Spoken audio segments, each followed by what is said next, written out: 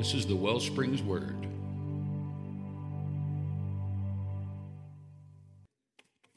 Revelations chapter 6. If you've been following along, if you've been here, if not, or if you're maybe new to the book of Revelation, this is actually the beginning when God said, I'm going to show you what is and was and what is to come. This is actually the beginning of him showing John what is to come. So the first, Revelation 1 was just his encounter. Chapters 2 and 3 were his letters to the churches, which is what is at that time. 4 and 5 was his visions of the throne room, being invited to see that God is the one that reigns on the throne. How many are glad that God's in charge? Last week we were talking about the fact that everything from this point on is all written on a scroll that's in your Father's hand. Isn't that nice? We talked about the fact that it's all in his hands. And so no matter what is happening and no matter what people are hollering about, if you're God's, if Jesus is your Lord and Savior, you are living right there in the palm of his hand. And the people that try to make you nervous need to stop talking, or you need to stop listening, one way or the other. And so we're going to start talking about this, and obviously there's a lot to it. We've been at this Revelation thing for like 14 weeks already, and we're at the first seal. Amen. So 2023 may just be the year of the book of Revelation, and we'll just see what happens. But Revelation chapter 6 and verse 1. As I watched, the Lamb broke the first of the 7 seals on the scroll. And I heard one of the 4 living beings saying with a voice like thunder, "Come." I looked up and saw a white horse standing there.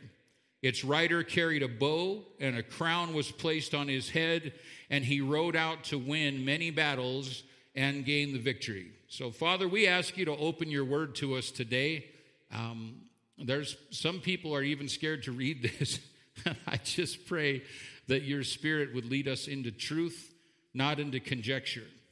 And we have the humility as your people to recognize that you never promised to answer all of our questions about this. So rather than fight about what we're trying to figure out, lead us to a place where we're standing together on what the Bible clearly teaches.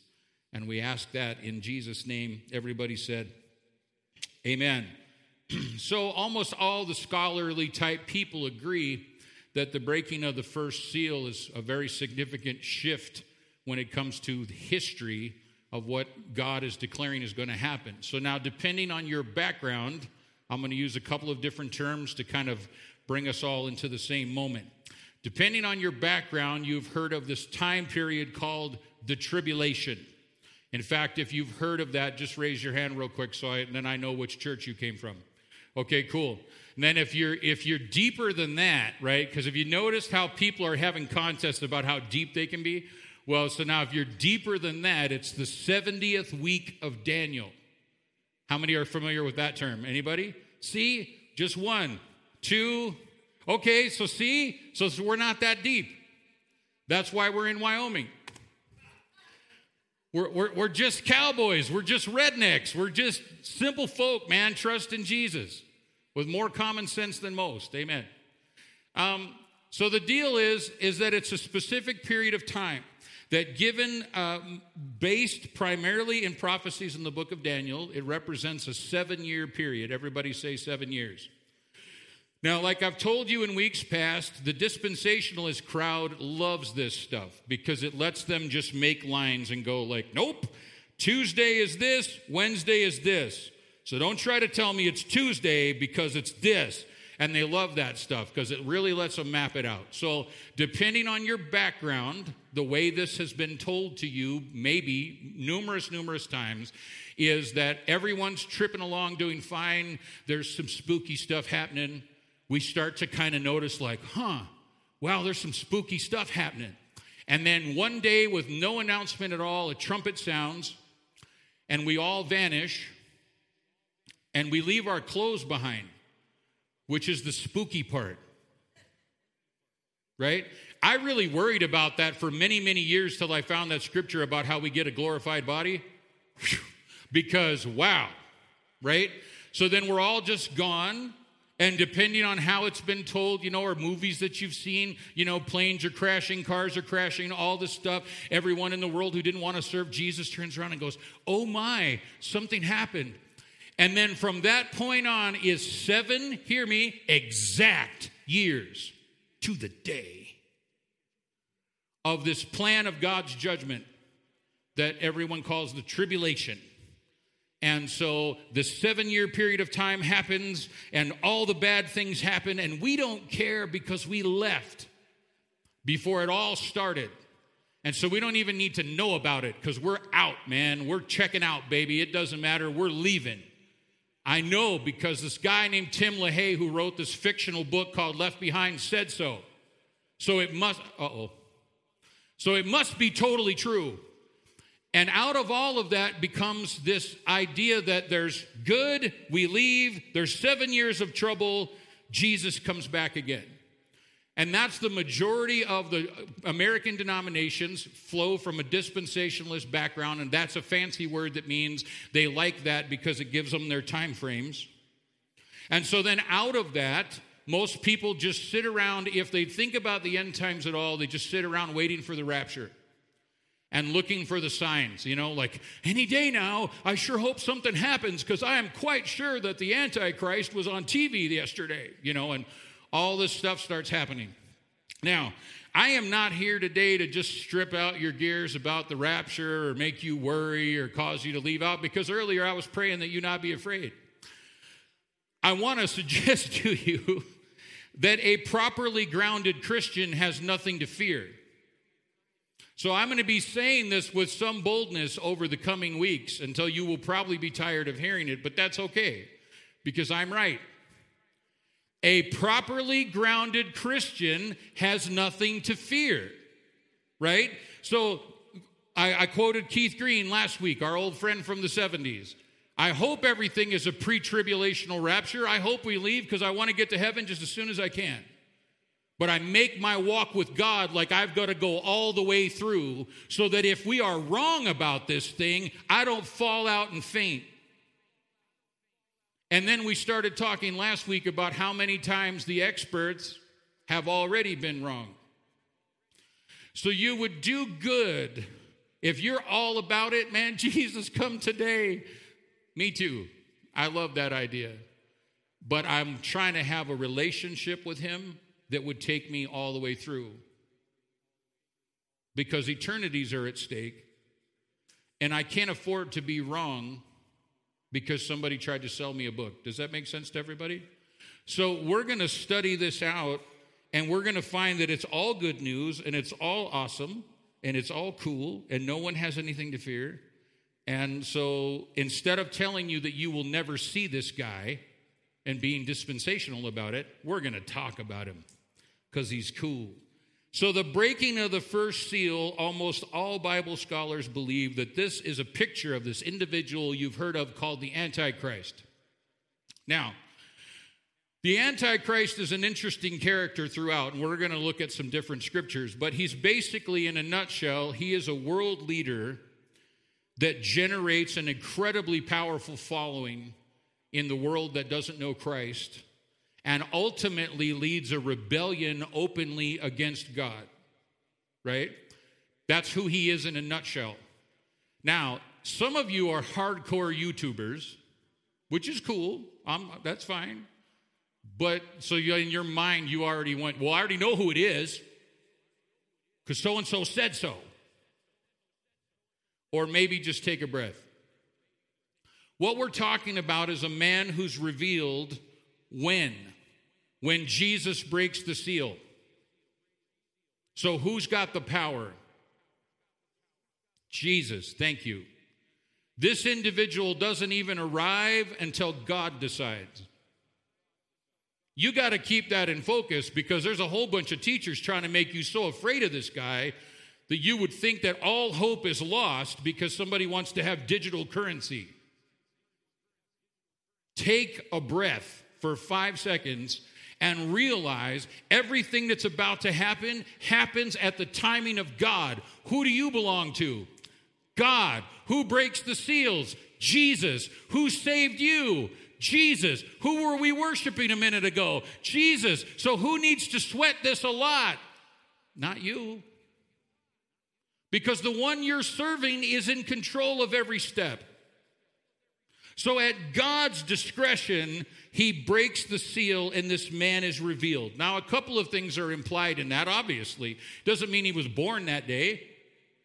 It means everybody saw him for who he was on that day. The day that the seal is broken, the world will look and know, hey, there he is, right there. Well, what does that imply? That means that he's living for some period of time before we figure out who he is. So I saw this great video the other day. It was fantastic. Is the Antichrist alive? I thought, wow, deep. So I clicked on it. Bless this guy's heart. That's all I could think. Bless his heart. So worried. I'm like, read God's resume. This dude shows up at the whim of our Father, fulfills a purpose ordained by our Father, and at the end is crushed and destroyed by our Father. I don't have anything to fear from this fool. And neither do you. And we need to study these things from a proper place of New Testament victory in Jesus, rather than people trying to sell us stuff, making sure we know that if we don't buy their video, we'll be unprepared. And stop burying food in your backyard.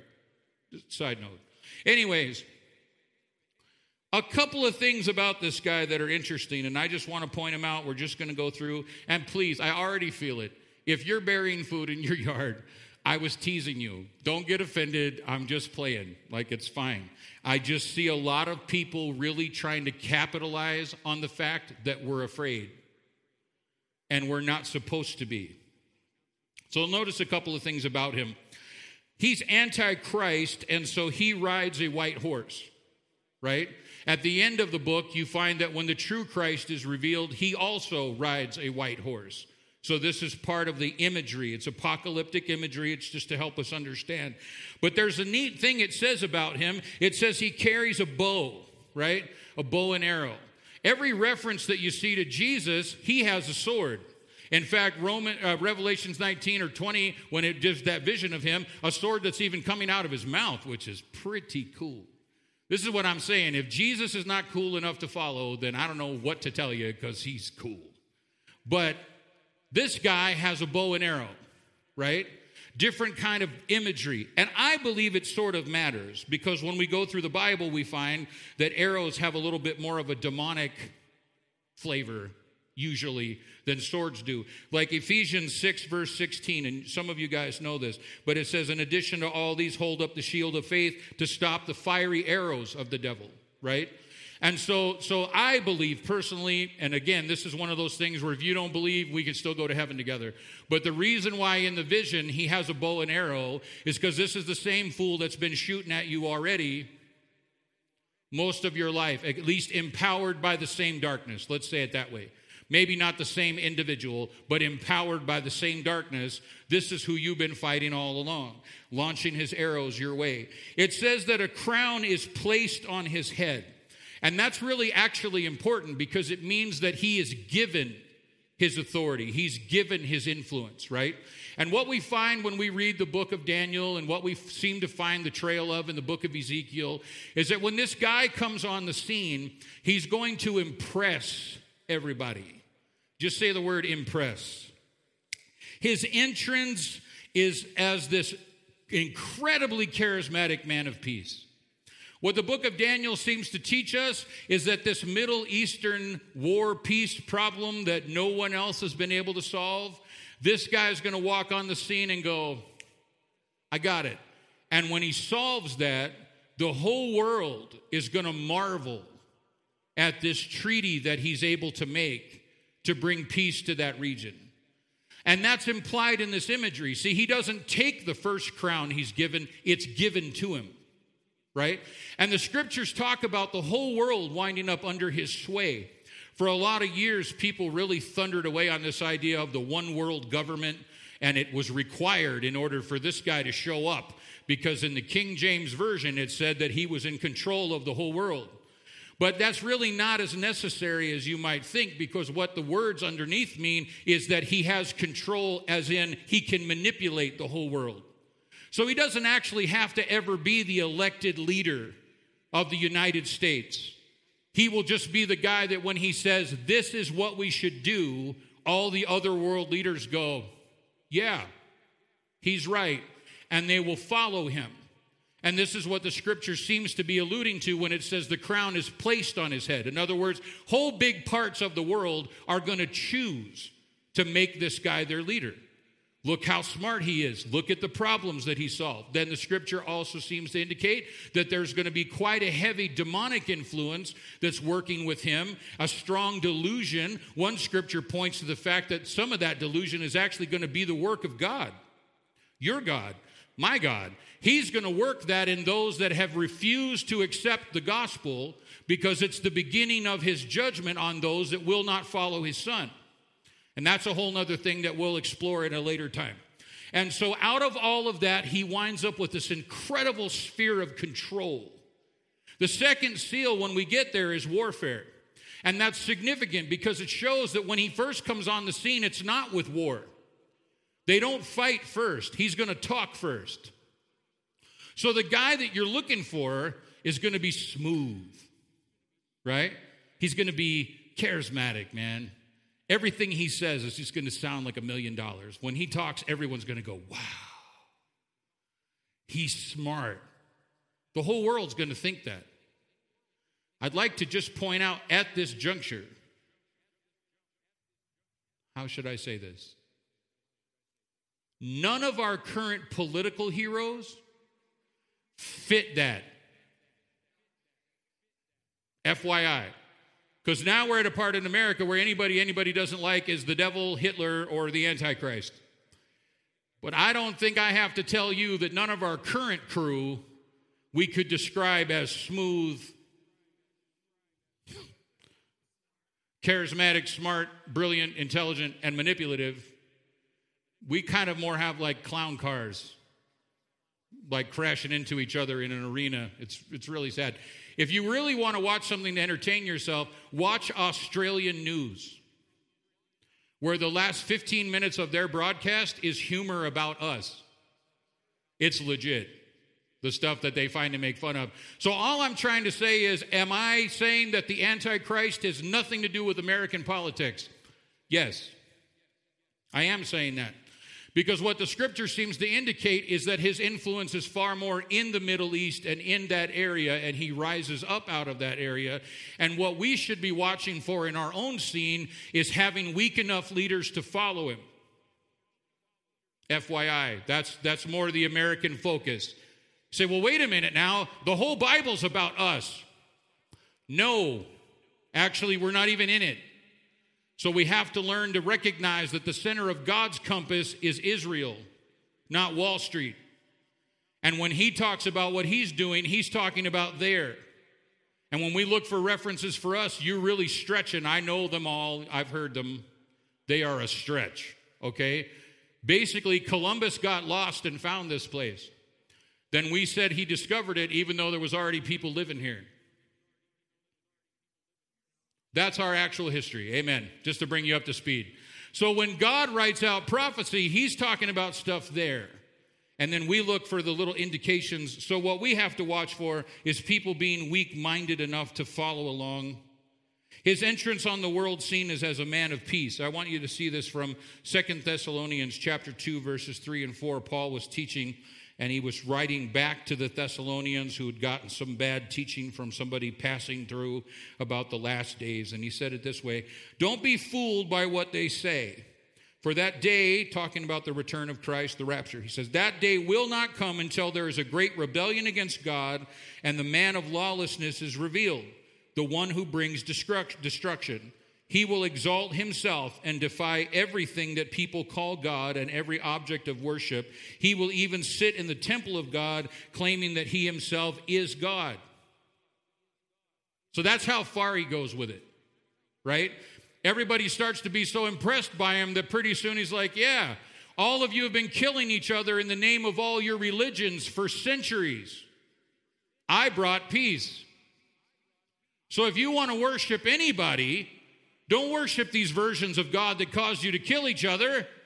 Worship me. I'm the one that made it peaceful.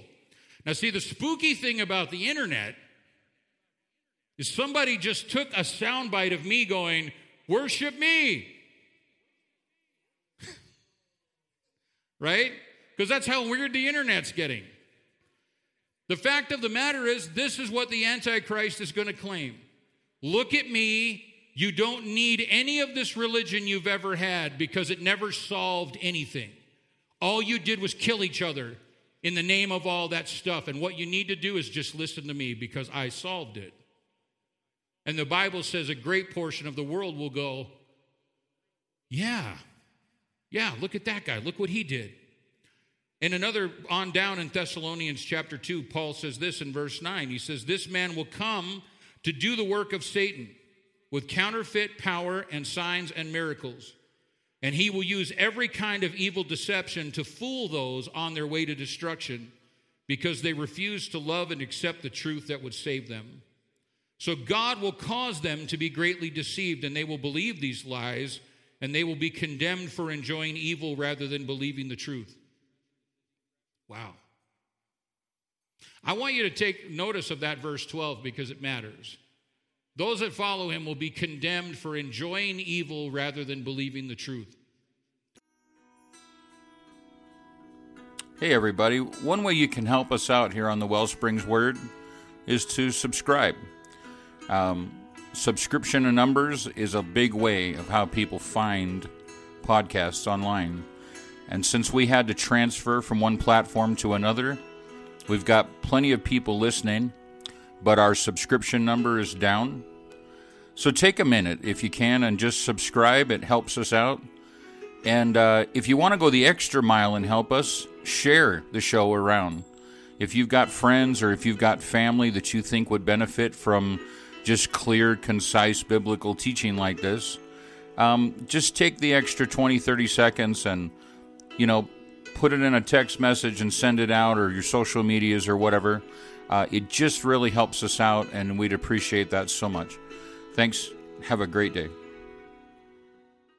One of the original arguments why the church has to leave, rapture has to happen before this guy ever shows up, is because it's going to be so bad when he's here.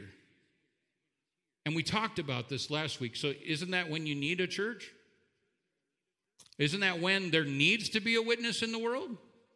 Now, if Jesus interrupts us and takes us home, fine, I don't care. He can blow the trumpet whenever he wants. But I want you to keep in mind that you got Paul saying, look, the rapture's not happening until this guy shows up.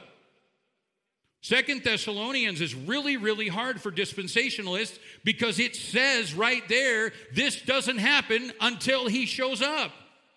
So you would do better to understand him and have a preparedness than to have this escapism thing going on. Oh, I don't care because I get to leave. You do better to pay attention. What it said there was that the condemnation of God is not just on people who don't know. That's not what it said. Paul said God's judgment is coming on those who enjoy evil rather than good. If you've noticed in our culture, the troubling trend is that now we celebrate evil rather than calling it out. Now, the more evil it is, the better. Almost look what they did, look what that guy did. Or in the name of art, it's art. Look what they did. It's amazing. And we start celebrating evil. And keep in mind that every truly born-again, blood-bought, spirit-sealed believer, you're already walking through a world that enjoys evil. And you're already here. And you're already walking it out, man. This is not talking about anything new happening. It's just saying that they'll have a leader they can look at. But that spirit is already in the world. In fact, if you really want to strip your theological gears, go back to 1 John and find where he said the spirit of Antichrist is already in the world, and he said that in AD 90. So this spirit that hardens people's hearts against following Jesus, this is not new. And it's not going to suddenly be so bad. It's already here. And it's already moving.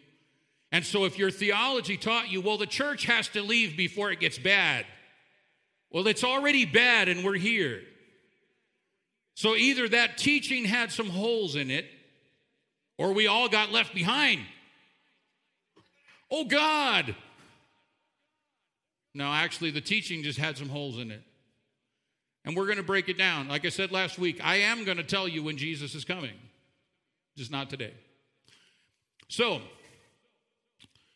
as this man facilitates this whole rise to power, he will increasingly go from being somebody that looks pretty benign. Look at this great peace deal I did.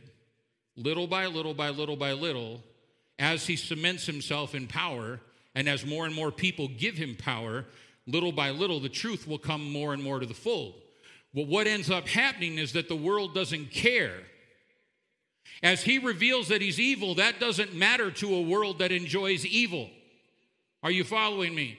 We would love to believe people would never follow him. Yes, they absolutely will. Because they will be more interested in the problems he appears to solve than in the fact that he's evil and how he does it. And I want to suggest to you that if God has declared there's 7 seals, my son is going to break one and this man is coming, can I go ahead and we could clear up right now? I don't care how you vote. This is going to happen. Get involved in all that you want. I'm not saying that. I vote. But if you think the plan of God is on our ballot in America, you're confused. This is going to happen. And whether we have a nation being led in righteousness, and God, I would love that, a revival moving from coast to coast, America is shining again as an example of the gospel and the goodness of God, that would be great. Or if we are as apostate as we appear to be going, just understand God said he's going to do this whether we sit over here and pout or not. So it would be way better to be on his team. Lord, whatever you want to do, I'm with you. Because if you're getting ready to get mad, then the only good place to be is with you. Oh, you're not hearing me. See, you're getting so weird right now because you think I'm implying something about the politics. Think about what God is saying. I'm going to express my discontent. Where do you want to stand? In front of him or with him? Come on. We're with the one who wins. And he told us. Not so we can sit in our sanctuaries and tremble in fear about things that haven't even happened yet. How you doing? I think we have to really get a hold of this anti-fear agenda. We really need to.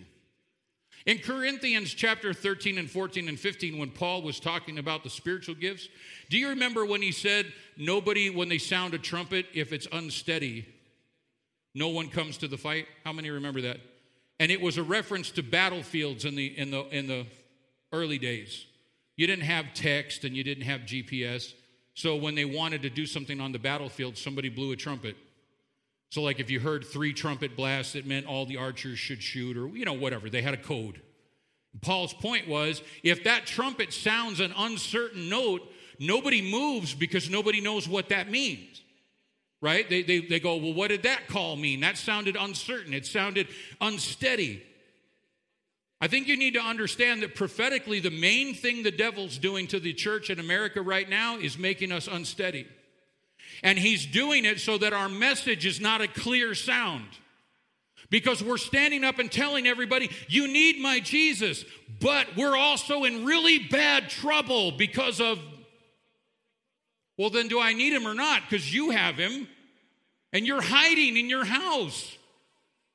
I was already doing that without Jesus. How many hear what the preacher's trying to say?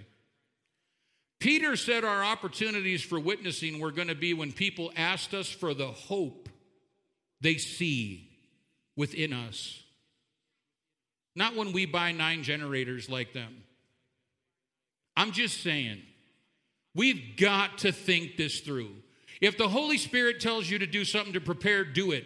But if you're being driven by the same spirit of fear that's plaguing this world, you need to drop back and pray, because you don't belong to this world. You belong to Jesus, and he's the one that wins in the end. Now, if he tells you to do something, do it. But if it's just your favorite internet cowboy that said so, maybe pray before you cash out your CDs to bury food in your yard. Just saying. So who is the Antichrist? Everyone wants to know, and that's my favorite thing about the Bible, is because God doesn't tell us. I love it. It's like he's going to show up. Who is he? We'll get to that later.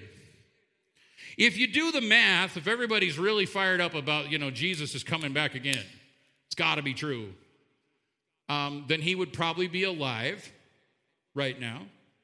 That makes sense. That's just the math. It's not like he's going to be presented as a 4-year-old with a PlayStation. He'll be a grown man that's got some influence. So I'm sure he could be alive right now. That's cool. A lot of the theories about who he's going to be are based in some Old Testament prophecies that are kind of interesting, and I won't be long. We'll be done in a second. But one of the original ones that was really popular through the 70s and the 80s in the church was this idea of this reconstituted Roman Empire that had to come together because the Antichrist was going to be the leader of the new Roman Empire. So then, if you remember, when all of the European Union thing happened, oh, man, some prophecy scholars were just drooling, man. They were like, it's happening, And then people started voting to leave. And it sort of started to fall apart. So, well, maybe we weren't quite right. And that's the thing we got to keep in mind. We got to walk with a little grace, man, because I have not even been alive that long, and I have already seen 17 incarnations of guys going, we got it. And then we didn't have it. So everybody needs, I think, really just to take a breath. Some of these things are extrapolations people make from prophecy. They could be right. They could be wrong. So you have to walk close to Jesus. And the stuff that the Bible clearly teaches, you hold that without moving. But the stuff that you look and go, he says it this way. This guy's just as sure that it's door number 2. This lady's just as sure it's door number 3. And this whole group is sure it's door number 4. And they're all reading out of the same Bible. And people look, younger people especially, go like, why can't you all just agree and get along? Because everybody's entrenching themselves on uncertain ground. And that's why people are fighting about theories. Never fight about a theory. Ever. My favorite line in that kindness song is, we will find common ground again at the foot of the cross. That's where we stand. That Jesus is the light of the world, and Jesus is the answer for everybody, and Jesus is the one that changed my life. Not some abstract theory somebody pulled from the book of Zechariah about what a plumb line meant. No. Christ is what we hold to, and Christ is who we preach, and Christ is who is coming again. How many are looking forward to that? And so, out of all of this arguing about the Roman Empire, it's really, there's a whole other cool thing. Have you got 2 minutes? Are we doing okay? I'll give you a cool one. So, the riding of the Four Horsemen, right? They come riding out. We break the first 4 seals. We'll be getting to the other guys. And so there's a white horse and a dark horse and a red horse, and then a pale horse is how the King James Version translated it. But it's weird because the Greek word is chlora, which means green. So it's actually a pale green horse, the 4th one. And it's real. Now, this is a fun one. Now, those of you that have been waiting all these weeks, Pastor, come on, give us one of these cool little nuggets like we find online. Okay, fine. Here you go. You've beat me down. You've pressured me. I'll give you one. Forced 4 horses. White, black, red, green. Every Islamic nation flag in the world is comprised of those colors. How about that? See, now all of a sudden everybody's like, okay, I'll keep going to church here. I believe there's a lot of strong evidence for the fact that this guy is actually Islamic. That the Antichrist, when he rises, he will be a Muslim. And the reason that he will shock the world is because he will look so moderate that he'll be willing to make peace with the Jews and nation of Israel for that 7-year treaty and all that stuff that Daniel taught. And then everyone's going to be amazed and be like, wow, look at that. And that's why it really matters, I believe. Now, this is my opinion. Everybody just say that. Walt's opinion. This is why what we see happening in our country is actually more relevant than all of our politics. The more relevant piece is the way that Muslims and Islam have become so accepted everywhere in our country that they can build a mosque on every corner and they walk around pretending they're like us. That's the actual demonic part. Because when he rises out of the Middle East and goes, hey, look, we've been a people of peace this whole time. Some of us are going to go, okay, but the Baptists never built bomb vests. Just saying. And down at the Methodist Church, we never beat our women to death and then made them wear a robe. No, we're a nation, we are a people of peace. We always have been. And a whole bunch of people are going to buy into it. Why? Because the secularization of the Muslim faith is already marketed in America like it's fine. Okay? If you're really looking for the demonic part, that's more it than whether or not the Wall Street Journal leaked something to WikiLeaks or whether or not Elon Musk's rocket blew up or whatever. The really demonic part is the way that we are being taught to accept Islam as a religion of peace when it is not, and it has never been. And by the time it's everywhere, when this man rises up and goes, yeah, see, they're all like me. And the world will go, yeah, that's pretty cool. That's what you got to know about. How you doing? It says that in the book of Ezekiel, primarily, though, this be this gigantic war happening around Israel. And so every time, if you're online following, every time there's a nudge of anything, like, man, this Russia-Ukraine thing, whew, this has had end-time teachers just, here we go. You are the best. I love you. She's at least listening. Y'all are like, can we go to Walmart now? Here's the deal, is that there's going to be this great big war. And so right now online, and I love the young guys. The young guys are my favorite. It's all lining up right now, except for that's exactly what everybody said in 1972 when Yom Kippur happened and everybody attacked Israel. I know history's inconvenient, but everybody was standing up then like, this is it. Apparently not. Because 50 years later, here we are. Right? Somebody told me the other day, we were talking about church maintenance. And they meant well. I'm not picking on anybody. But somebody said, well, we don't even need to fix that. Jesus is coming back. First, I thought, you'll think that till it drips on your head.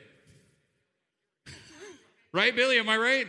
They will hold to that till it drips on their head. And then they'll be like, why didn't you fix the roof? So, but that whole idea of like, no, it's all good because we're leaving. So I went the other way, and I was like, so we should borrow $5 million and buy the mall and move in over there, because what difference does it make? We'll never have to pay it back. Jesus is coming back. Well, now, wait a minute. Don't get weird. Both things were weird, my friend. I'm just saying. The fact is that Christ could tarry his coming for decades. And you do better to be prepared for that. And let the rapture just interrupt you, man. Just let the Lord surprise you driving down the street in deep intercession for what's happening in the Middle East, and then boom, flying through the roof of your car. Sweet! It's over. Nice. I want to start a prayer here that I say amen there. How cool is that? Oh, Lord, I just want you to just move and just, and then be looking at him and go, amen. I want him to interrupt me. But this escapism idea, oh, nothing matters because we're going to leave. I think a lot of people are going to be in a serious world of confusion when that's not how that goes, potentially. Not messing with anybody's dispensations, just saying. What is the end of this joker? We have to look at this before we leave. 2 Thessalonians chapter 2, verse 8. And we will leave on this note because I love it. That's not it. Verse 8. There it is. The man of lawlessness will be revealed. Read this with me. But the Lord Jesus will kill him with the breath of his mouth and destroy him by the splendor of his coming. That's the end of this story. So I almost never like NLT better than New King James. I almost never do. I've only been using it now on Sundays to get along with y'all going to the Bible study because now she's got everybody in love with NLT, which is fine. Unity in the church, it's fine. I did like this because in the New King James, as I recall, it says the Lord Jesus will destroy him, which is cool, but I like kill him. That's pretty good. The man of lawlessness will be revealed, but the Lord Jesus will kill him. Everybody just say that with me. Jesus will kill him. So whatever happens, whoever he is, how good he looks, no matter what goes down, Jesus, you know the one guy, the guy earlier we were singing to, out of the wilderness. That Jesus is going to kill that joker. That's the end of the story, and that's what you got to know going in. If you look on the news tomorrow and you see him, you don't panic. You look and go, oh, you're dead. That's all that happened by you standing up on CNN and going, look at me. Have you ever, some of you are all into guns, right? Some, Wyoming, there's like 9 ARs in here right now, all taken apart and put in people's coats and stuff, like we're weird. But anyways, some of you really like laser sights. Right? I love laser sights for rookies because all it shows is that you're unstable. Like people put their laser on and they point at the target and it's just like, and you know like, oh, well then I'm not in any danger if you shoot at me. I mean, even at my size, I got a 50-50 chance because you're just like,